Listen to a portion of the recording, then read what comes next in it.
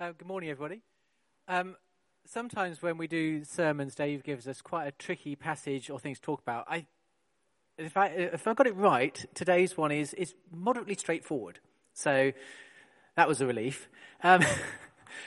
Alternatively, you might find that things that I say you want. Actually, I do want to, as Claire said, grill me a bit more deeply on Tuesday. So go for it. I may not have the answers, but you're welcome to try and ask the questions. So we're going to look at Thessalonians chapter 4, verses 1 to 11, and we'll read that passage in a bit. And it came with the title I was given from Dave was, What Are We Living For? That was it as my starting point. And in my role as a teacher, primary school teacher, one of the things I have to teach is PRE. Now, you might be used to RE you had at school. Now we call it PRE because we throw in a whole module on philosophy. So a question like, what are we living for, to me, is like, it's one of those philosophical kind of questions. It sort of brings up things like why am I here? What's the point in life? Am I of any worth? What's my purpose? And if you're not careful, I found that it can get to a point where you start to look at those questions and you do a bit of navel gazing. You look at yourself. I removed a slide that I tried to have a navel. I thought that was a bit inappropriate. I tried doing all sorts of things like making it black and white. No, it didn't work. But sometimes we do this navel gazing and we get these negative thoughts, or I do anyway. I can very quickly think about the things I'm not good at, I'm not successful at. And if we go back to Dave's first bit of the talk a couple of weeks ago, he talked about us trying to give ourselves a bit of a spiritual MOT, taking the time to think about where we are and where we're going. There are certain things I know when I do that, I think I really don't like to. I am not comfortable public speaking. I'm not comfortable standing and being in front of a bunch of people doing a sermon. I sometimes have to, and I give it my best shot. I'm very much more an introverted person. My children, if you ask them, will tell you at home, I'm not a big socialite. I don't go out, and I'm not great at conversations with loads of people. I'm much more of a quiet person at home. So I know I have some strengths and I have some weaknesses. There's definitely, when Dave gave that idea of being a celebrity influencer, there is no way I want to become a celebrity influencer. I am pretty certain that God has got a plan for my life that doesn't involve me starting a YouTube channel. Phew. But no, when I think about my spiritual journey, I may not want to be a superstar on a stage. I may not be wanting to be one of those people that's leading a venue at Spree when we take all those young children there. But I do want to make sure that my spiritual growth is continuing, that I am sort of moving forwards in my life, that I'm not stuck still. I want to still be challenged, but my approach is more of a sort of a 20-mile-an-hour approach, where I just want to get there slowly, steadily, safely, and moderately, sensibly. And I hope that's not a bad thing. I'm just not going to go 100 miles an hour and then crash. Hopefully I can just steadily progress as I go through life. So I rephrased Dave's question for today. Instead of what are we living for, I had a much longer title. I decided to go for, do I know what God's purpose is in for my life, and how do I grow and move forwards with him? Nice and succinct, as you see. So I'm going to be a little bit introspective at the moment. I'm going to look at myself answering this question. But I thought primarily, what do? I want to live a life that is pleasing to God. I have taken a choice in my life to put my trust in him completely. I've not just become a Christian. Here's my English thinking. I'm not a noun. I'm not a thing you put on the shelf. I don't say I am a Christian. I am an object that goes on the shelf. I think of myself more like a verb.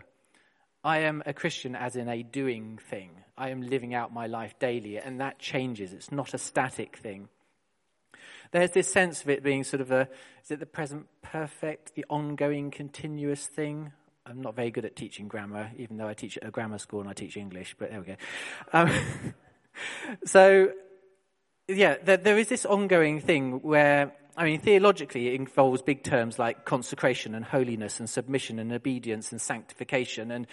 And if there's a passage in Leviticus, there we go, that has all of those things as advice on how we should live. Now, consecrate yourself before the Lord. Be holy, for I am the Lord your God. Keep my statutes, that's a good word, and do them. I am the Lord who sanctifies you. Now, I'm not a theologian. I'm not great with big, complicated theological words. So I might come back to sanctification, but I'm going to sort of push on past that. I prefer somebody like, say, Pete Greig, and I like reading his Lexico 365 devotions in the morning. I find that it helps me to start my day by just sort of planting myself with God and saying, what have you got planned for my day ahead? What can I walk with you day by day? I'm not trying to think about, okay, am I sanctified? Am I holy? Am I going out into the world today? I'm thinking practically, what's God going to do with me today? But don't get the wrong impression. I don't start the day with this lovely polished halo that I go out with. In fact, I get to the end of some days and I lie down in bed and I think, that was a shocker. You know, I got that wrong. I said that wrong. I upset that person. I'm going to have to apologize in the morning about that person. I really shouldn't have sent that email. But then there are days where I come back and go, that was amazing. God put this person in my life and this happened. I had that conversation about faith with somebody and it was just awesome and I had an amazing time with God. But to be honest, most of the time, most days are fairly more mundane and more straightforward. They're not all real highs and all real lows. And you have to run that as you go through your week, don't you? I do prefer to try and have a more humble approach through life. I try to put my trust in God first. I try not to do things in my own strength, because I know I'm pretty useless at that. But I try to rely on God to provide for me. Rick Warren does a very good book, which how many of you have actually read A Purpose-Driven Life? Quite a lot. If you haven't, I mean, it sold millions of copies. It's a brilliant book. It's about £3 on Amazon if you want to still read it. It's really got some valuable, practical, day-to-day reasons for how we live our life. But there you are. I've set out my stall. I said where I'm coming from. That's my introspective kind of bit for today. But I'm hoping as we look at Thessalonians, you're going to start to think about maybe how this applies to you and your life, but also how it applies to us as a church. I mean, the book of Thessalonians was sent to a church community, not to an individual. So bear that in mind, please, as we go through.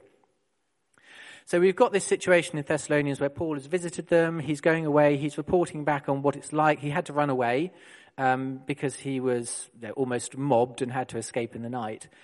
But he knows the Thessalonians are doing really, really well. And so his letter is a lovely one because it's full of encouragement for them. Now, going back into the teacher role, one of the things I have to do as a teacher, I have to write end-of-year reports. It takes weeks. It takes all of my half-term holidays sat there keyboarding all these results. And there are plenty of teachers in the room here who know what it's like.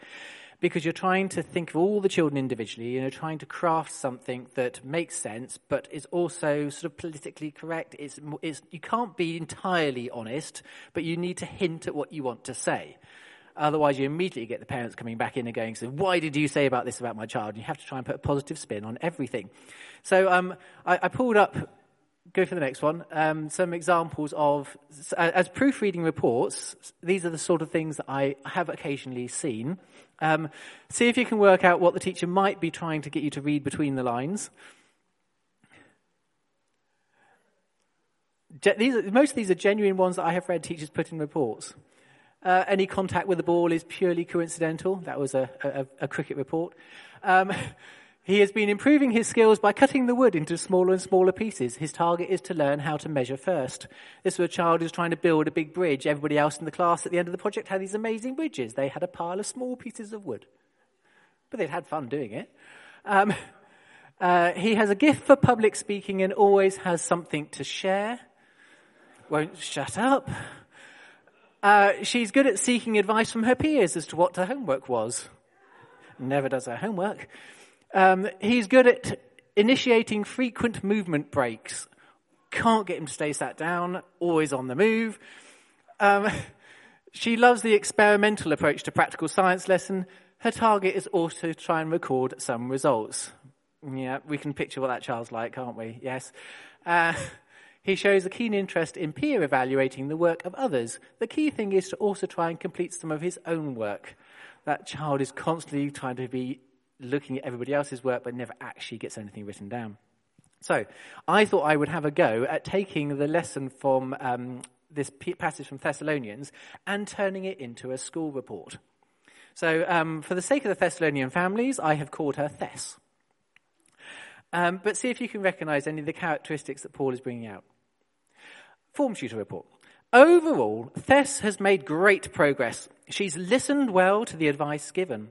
In class, she is calm and quiet. She takes her time to consider and respond to questions. She has a great attitude to learning and a positive work ethic. She makes the best use of the time available to her. In her PSHE, we learnt about how to be good to ourselves, to think positively.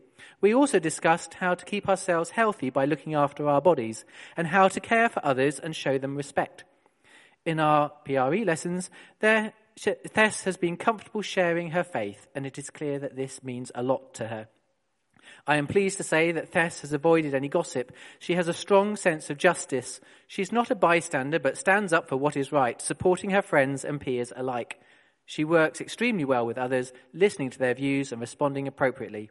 As a result, she has earned the respect of her peers, who clearly look up to her. She is a great role model. I am certain she will go far in life with this superb attitude. Keep it up, Thess.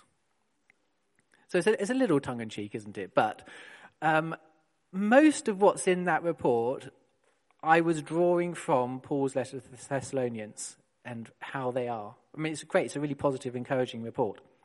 But I have to warn you, in this bit of passage we're about to do, Paul has more of an 18 certificate side to things that perhaps you wouldn't put in a child's report. He talks a lot about sex and relationships in it. And it's clearly that the wider Thessalonian community, not the Thessalonian church, has some serious issues that need addressing. The Thessalonian church probably should be proactive in trying to sort out or advise on. I'm not going to go into depth on any of that, and there are no graphic pictures, don't worry. It's just an 18 sign. So we're going to go into Thessalonians 4, and we're going to read it. If you're up for it, I thought we could actually read the passage together. I've tried to make it big enough so that we can see it. Do you reckon you can read that with me? Okay, let's read it together. As for other matters, brothers and sisters, we are instructed you how to live in order to please God, as in fact you are living. Now we ask you and urge you in the Lord Jesus to do this more and more. For you know what instructions we give, for by the authority of the Lord Jesus Christ. It is God's will that you should be sanctified, that you should avoid sexual immorality, that each of you should learn to control your own body in a way that is holy and honourable, not in passionate lust like the pagans who do not know God. And in this matter, no one should wrong or take advantage of a brother or sister. The Lord will punish all those who commit such sins, as we told you and warned you before. For God did not call us to be impure, but to live a holy life. Therefore, anyone who rejects this instruction does not reject a human being, but God, the very God who gives you his Holy Spirit. Now about love for one another, we do not need to write to you, for you yourselves have been taught by God to love each other. And in fact, you do love all of God's family throughout Macedonia. We urge you, brothers and sisters, to do so more and more, and to make it your ambition to lead a quiet life. Oh, and last bit. You should mind your own business and work with your hands, just as we told you, so that your daily life may win the respect of outsiders, and so that you will not be dependent on anybody.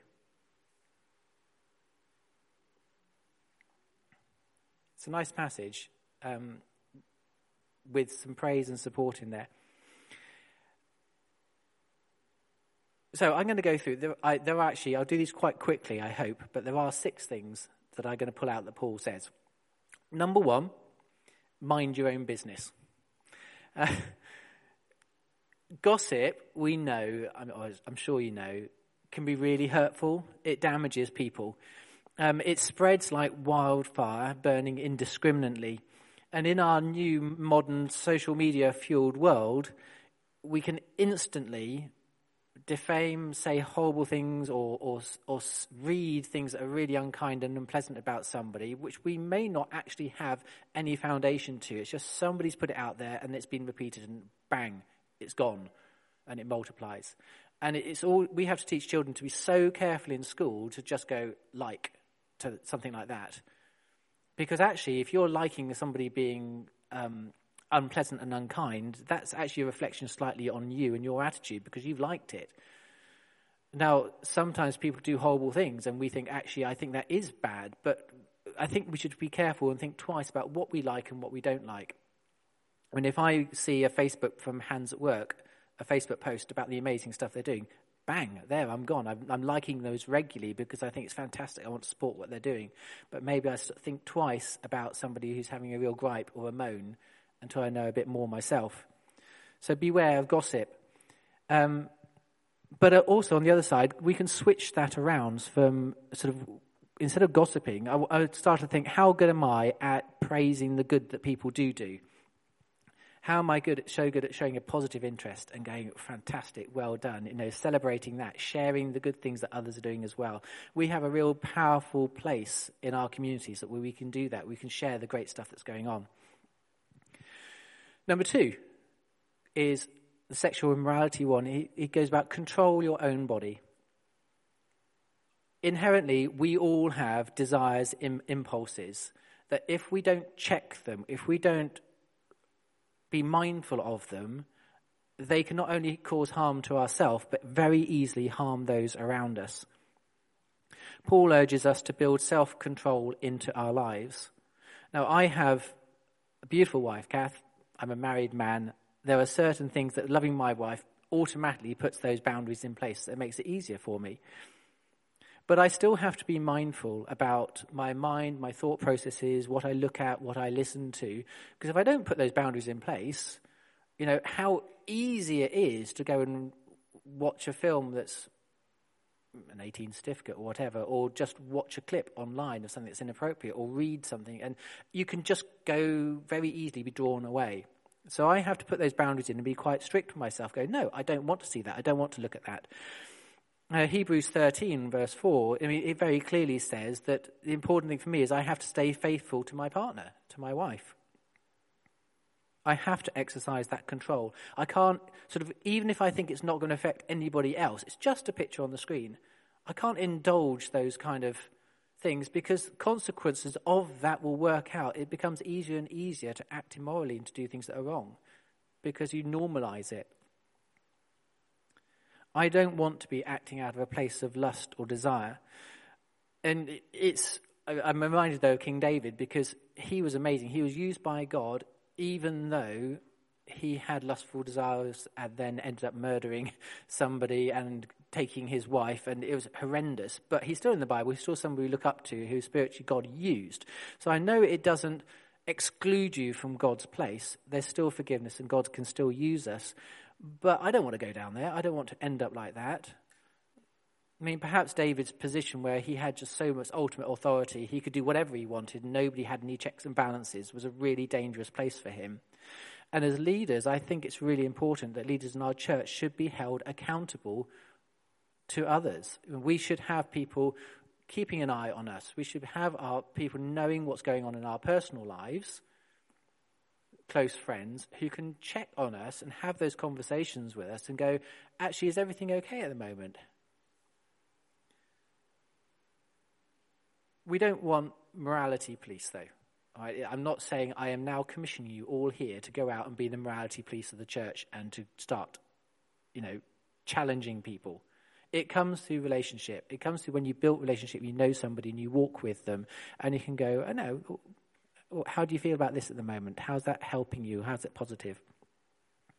If you do want to go into that in more depth, I haven't got time. You could do a whole series, a whole talk on it. Woodlands Church has got 2 videos on there of sermons which go into sex and relationships in quite a lot of detail. So if you want to have a little look at any of those before next Tuesday, then please do. I'm not going to delve any deeper than that today. Number 3 is to do with working with your hands. Now, I like this one because it says in Thessalonians 2, it says, we worked night and day, labouring and toiling, so that we would not be a burden to any of you. Inherently, I am a practical person. I like working with my hands. I like doing stuff.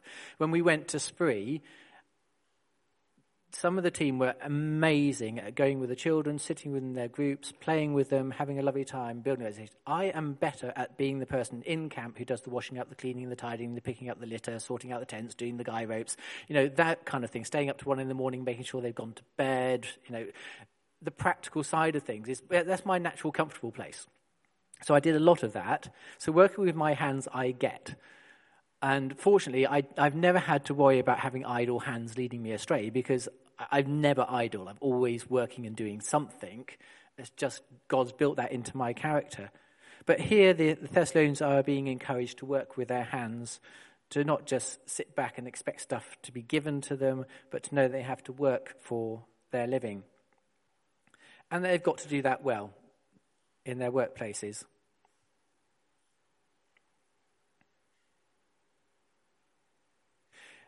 And as a church, I think you've got to be careful that we know that we don't earn our favour in God through good works. That's a dangerous place to go, where you have to try and achieve God's love through working and doing good stuff. God doesn't work like that, but God does have good works that he has planned for us to join him in.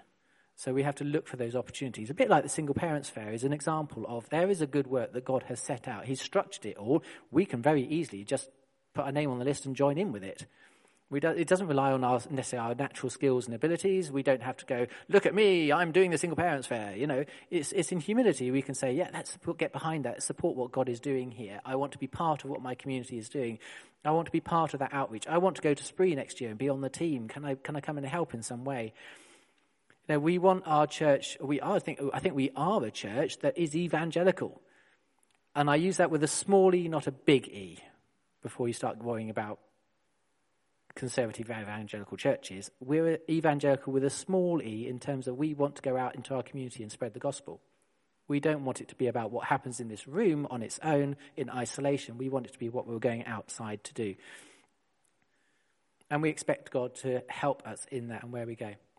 Number 4 is making sure we win the respect of others. This is each of us in our daily lives, wherever we are encouraged to win the respect of others. And they're doing it, and it's being noticed. When we have a church and a lifestyle that's transparent, that people see, and we talk about our everyday lives and what God makes a difference in our lives, then people go, wow, that's really interesting. That's a different way of living, perhaps. We don't necessarily always get it right. I make mistakes and I have to apologize. I have those bad days. But hopefully over time, I earn the respect of other people. It takes time to earn respect. It takes time to build trust. You can't just do it in the moment. You have to be doing that as a way you live your life. And through that, then, the gospel is spread. And Paul, there is a warning in there about making sure we don't do it out of pride and boastfulness. There are plenty of passages in the Bible that warn us about that we should be doing it through humility. Yeah, 1 Timothy, here we go. 1 Timothy 3 says, we must have a good reputation with outsiders so that we will not fall into disgrace and into the devil's trap. That's to do with choosing leaders, but I think it's applicable to us and how we are used by God. And in Proverbs 11, when pride comes, then comes disgrace, but with humility comes wisdom. So I hope that's something that I strive towards, is to be humble in what I do and how I share. Number 5 is being sanctified. I told you I'd get to the theological words. Sanctification, okay, a sanctuary is a safe place. It's a refuge. It's a place where you're free from persecution, which is interesting considering that it was written to a community who was being persecuted. But it's not about just finding that place of refuge. being sanctified is a transformational process that the Holy Spirit does in us. So we choose to be a place where God can come and we can become sanctified. And it's an ongoing, continuous process. Hebrews 10:10 tells us that followers of Christ, we have been sanctified through the offering of the body of Jesus Christ once and for all. We've received that. We're in a safe place in the knowledge that God loves us. He's given his son so that we can be saved. We have a joy in coming to understand and know him. We're not left broken and ashamed by our mistakes. We know that through forgiveness and his grace, he works with us, gently transforms our lives. We become more like him step by step. It takes our own willingness to change, though, and it comes with our trust and our faith in God. So as a church, we have a role to play in this if we're going to be looking to be sanctified or to be a place that's sanctified. That might be through listening to the talks. It might be through ministry that happens. It might be through discipleship, home groups, prayer partners, just a trusted companionship within the church. And through those relationships and that trust in God, then the Holy Spirit then comes through each of us and we minister to each other and we learn and we grow and we become sanctified as an ongoing thing. Number 6, and my final point. Finally, Paul's biggest encouragement is to say, you're amazing at loving each other as a community. Well done. Throughout Macedonia, you're doing it with the church community, with your brothers and sisters. But just do this more and more. Great term, keep it up, kind of thing. So we have a part to play in loving each other, in the way we speak, in the way we act.